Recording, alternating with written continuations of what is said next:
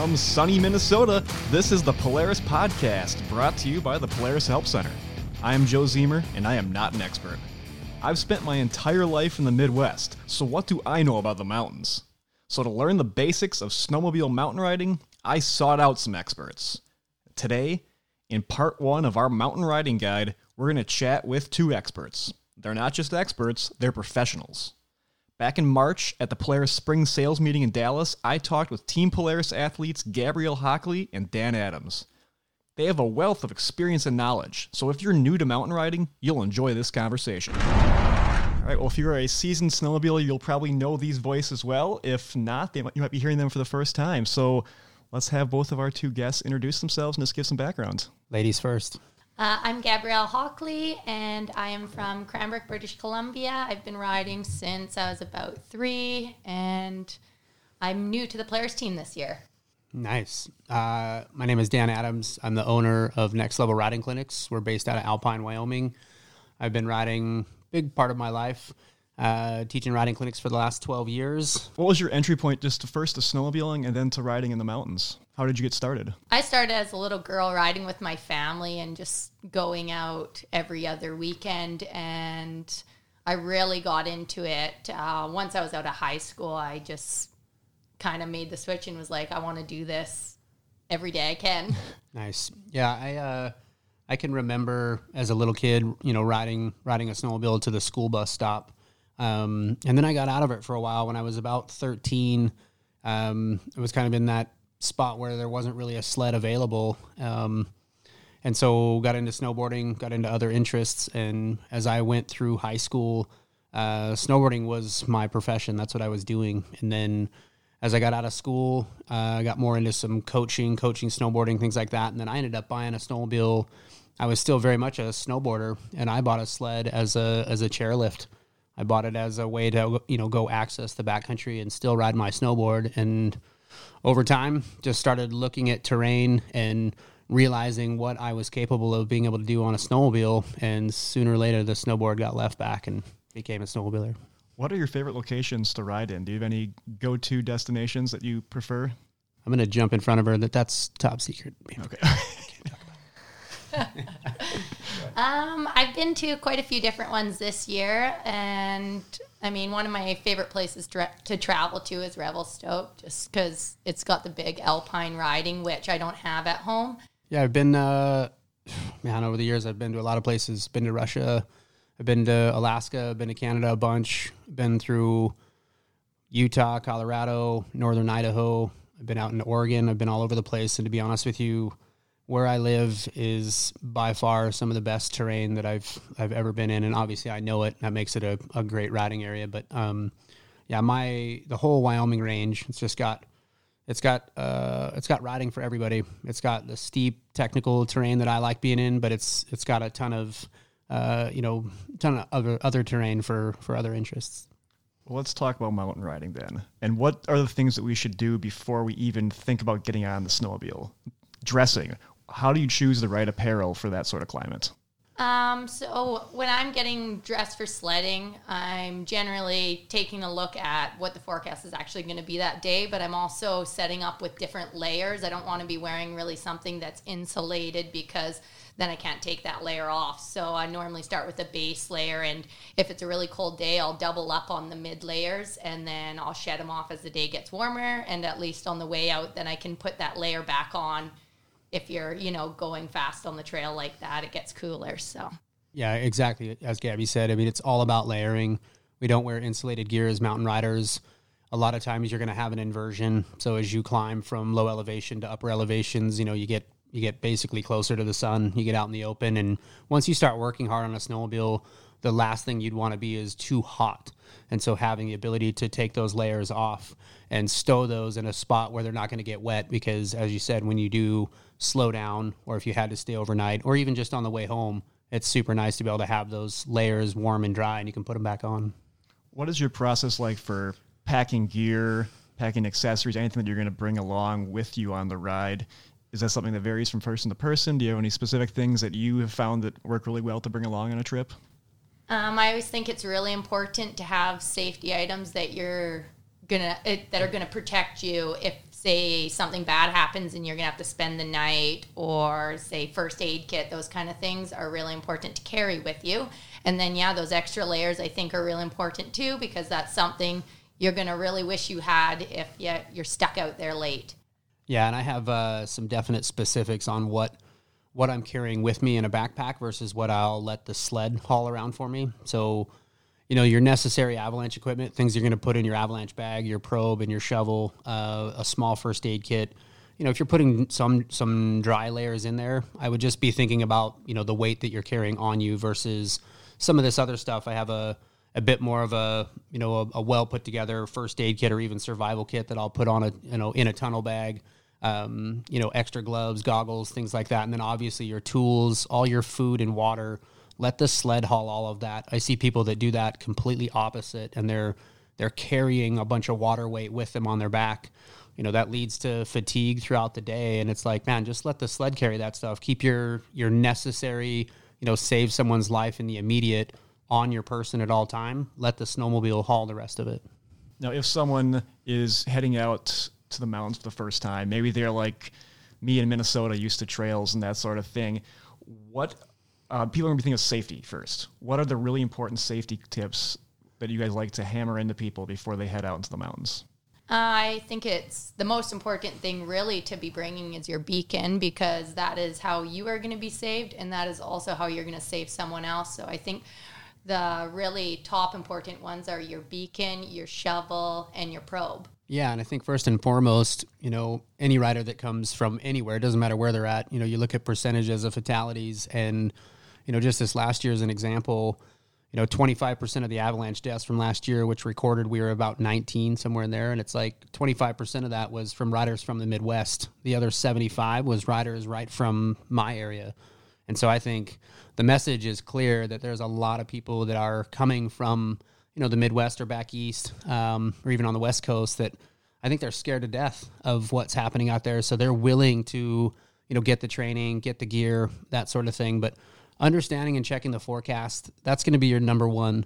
If you can familiarize yourself with the forecast and understand that it doesn't mean that we don't get to go riding on those bad days. It's just a choice of where we get to go riding. And so the message is clear. We always continue to talk about safety in terms of the beacon, probe, shovel, and that combination. But, understanding how to use that equipment, checking the forecast, and then just, good communication within your riding group. How much research should you be doing ahead of time on the area you're going to, and what sort of stuff should you be what questions should you be asking about that area?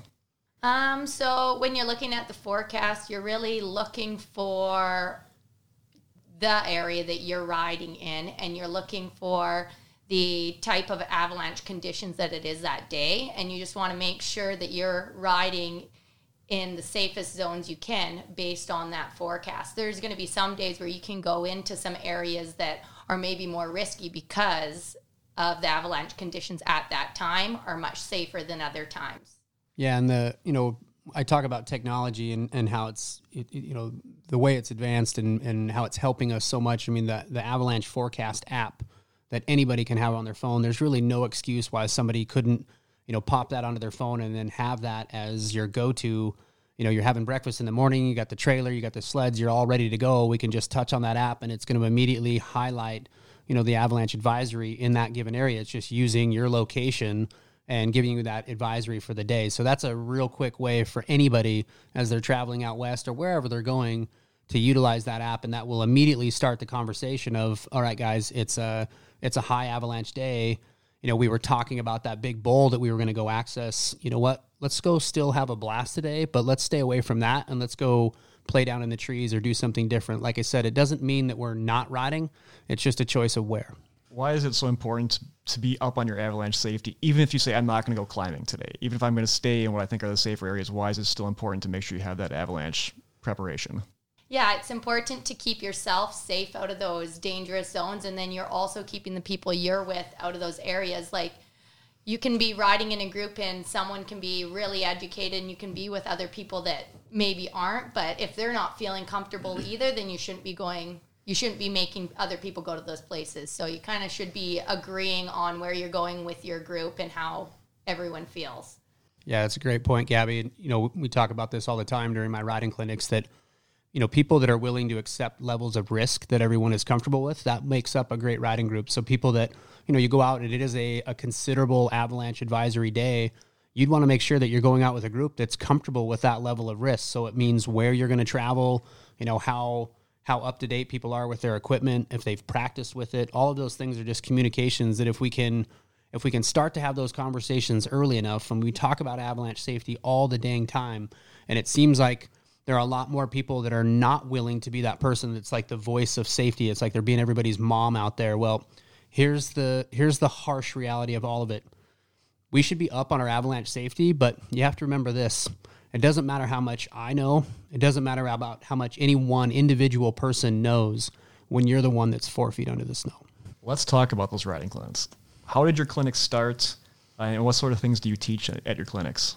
Next Level Riding Clinic started in 2008. It started as an idea. It was more based on the things that I was already doing. I had coaching as a passion. I had coaching as a background from being a snowboard coach for many years. I really got a lot out of seeing people that were shaking their head no, that they couldn't do it and they didn't have that self-belief, and being able to, with just a few techniques, get that person to completely turn around and say that they could, and to start seeing people doing these things they didn't think originally that they had the power to do. I actually think of myself way more of like, so almost like life coaching more than it is just teaching people about snowmobiling. I've had multiple return clients to Next Level that have come back and they've changed their life. They've changed their habits. They've lost 50 pounds. It's completely changed everything about them. It wasn't just about snowmobiling, and that's the hook. That's what keeps me passionate about doing it. It keeps me passionate as a snowmobiler. Dissecting the sport and dissecting us as humans and understanding like all the different levels of ways that we teach people, how they receive what it is that I'm trying to teach them. It's been quite the ride in 12 years. It's been amazing. What sort of skill level can benefit from a clinic like that? Do you have to be an experienced snowmobiler? Can you be a newbie who's just trying it out for maybe the first winter? Yeah, certainly. We get plenty of people that the first time that they're seeing snow is at Next Level. And to be honest with you, having somebody that has no experience, they've never been on a snowmobile, they're nearly easier to teach than someone that has 10, 15 years on a snowmobile that have been doing it one way. And that one way isn't incorrect. That way is correct for the type of riding that they're doing. But man, we see people that have formed some pretty bad habits, and those are a little bit harder to break than somebody that's brand new. Yeah, but you've been involved in some of these clinics too. What has your involvement been like? It's been really cool. So I was there for 2 of the ladies' clinics that Dan put on, and it's really exciting to see the progression from just the day 1 to day 2. So the day 1, they're really just going through the steps and getting told what to do, and then kind of on day 2, they're really starting to see it click. So I thought it's really cool to see how people can improve so quickly, and like Dan said about with having a new rider compared to, say, someone that's been doing it for quite a while. It's so true about not having any bad habits. So in my opinion, if you're going to get into sledding, I would start out doing a clinic, because now you're starting with good habits. What are some of those good habits that you like to teach a new rider early on when they're first starting out? So definitely, like being a girl, it's really important to use the throttle and brake to really get you started, to get your sled tipped up on the side. And the reason I say for a girl, I mean, this is the same for guys too, but for a girl, we don't have that upper body strength like some of the guys that are riding do. So you really want to use the throttle and the brake to your advantage so that you can get your sled tipped up on the side without wasting your energy. What advice would you have for female riders who maybe have thought, is this for me, or how can you get more female riders involved in this sport? So for female riders, what I tell most of my girlfriends that are, starting to get into it, lots of times they're getting into it because, say, their husband's doing it or their boyfriend's doing it. I tell them it's good to get out and actually ride with another lady that has been doing it for a while, because the explanation lots of times that you're getting from your spouse or your significant other is lots of times, just pin it or pull really hard, but you need that explanation of those small techniques that makes it easier for you to do, like the gas and throttle and your body positioning and where your foot is on the running board.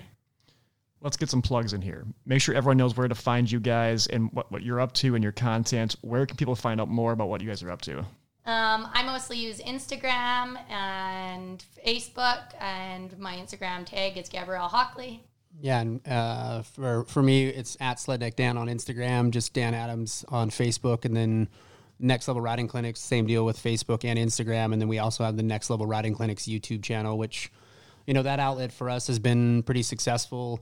We started the YouTube channel this last December, had like 140 subscribers, and we're up over and continue to climb with that. We're up over 22,000 subscribers, and it's pretty neat to see. We hit like 1 million watched views this last season, and we're already up to about 750, almost 800,000 watched views just this year. So we're likely to double, if not triple.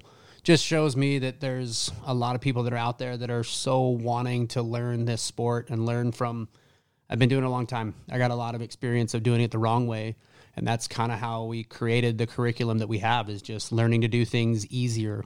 It's not just about learning to try to ride like the pros or ride like me. That wasn't what it was about at all. It was literally trying to just come up with an easier way of learning how to mountain ride. One thing that might be difficult for someone who's new to the sport is just figuring out, what do you want to ride? So if someone's going to pick out their first snowmobile or a new snowmobile, what are the questions we should be asking ourselves before we go into the dealership? Definitely ask yourself, what kind of riding do I want to do? Are you going to be mostly doing trail riding? Or are you going to be doing mostly mountain riding? Or maybe you're doing a bit of both.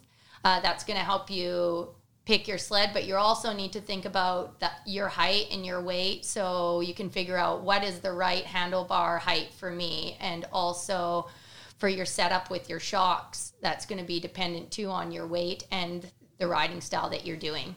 Yeah, it's so true. I mean, dealers, they really need to get involved with their customers. Like that's really the key to it. I've seen some dealers that are so passionate about making sure that person that comes in the door, that, I mean, they're truly a sponge, man. They're there to like soak up every bit of information that they can. And if a dealer is doing their due diligence with all of it, it's just like Gabby said, finding out, what's their primary use for owning a sled. Is it to trail ride? Is it to be with their kids? Is it to go get extreme? Is it to jump? Is it to hill climb? Is it to do any of those things? Because honestly, there's a snowmobile and a snowmobile setup that is specific to that. And I'll leave you with this in terms of the coaching side. When you suck at golf, you don't go play more golf. You get a lesson, and then you learn from what that pro taught you, right? That's what you keep doing. So it's no different from this. It's like, when you don't know what you don't know, it's best to like go into that. I mean, these are expensive snowmobiles. They're $15,000 some odd dollars, right? That's out of the box. And then as you see from most of us, we're building on top of that. It's a really, really expensive sport to be in. But guess what? It's an equipment-based sport. Like, what we build makes it easier to ride. I can't do the same things on the snowmobile that I have today on the sled that I had 10 years ago. So because we have advanced so much with all of this, it is important, because it's a big financial move to buy a sled. It is important to ask yourself, have those questions. What am I going to do on a sled? Why is it important to me? Does a gal that is wanting to go out and ride with her kids need a 174 3-inch 850 with a turbo on it? And the answer is, we kind of get that, right? So having a dealer that's willing to work with a customer that way is going to be truly important. That's how I'd pick the dealer. What is your favorite model to ride based on the riding you do, and why do you like that model? Currently I'm riding the Chaos 155 2.6 track, and the reason I love that sled is because it is so easy for me to get it onto the side and hold side hills. It's so smooth, and I feel like it's a really good sled for people that are getting into sledding as well, because they're going to progress on it so much faster because of how easy it is to tip.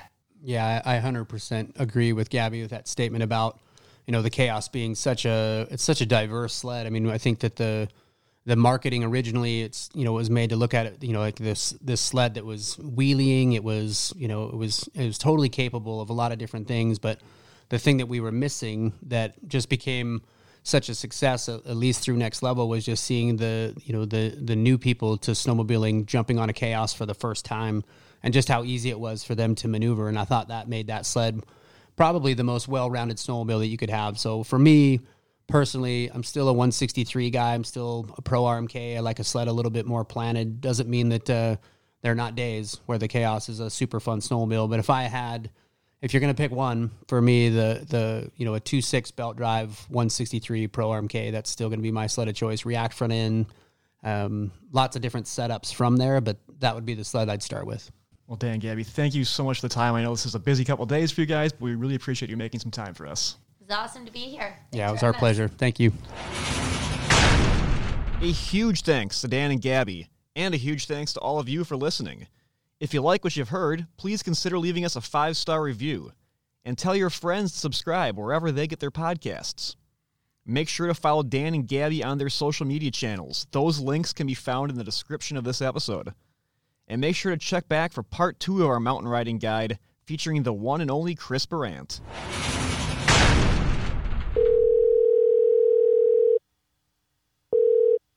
Hi, you've reached Joe. Sorry I missed your call.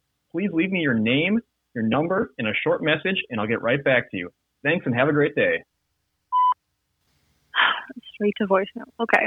Joe, you need to tell them that the Polaris Help Center is their first stop for vehicle information, maintenance tips, and how-to videos. All they have to do is look for the Help button in the upper right-hand corner of any Polaris brand website. They also need to remember that all riders should always wear helmets, eye protection, and protective clothing and footwear. Read, understand, and follow their owner's manual. Never ride under the influence of drugs or alcohol, and always ride within the limits of your own abilities and never engage in stunt or exhibition driving. Next time, answer your phone. Okay, bye.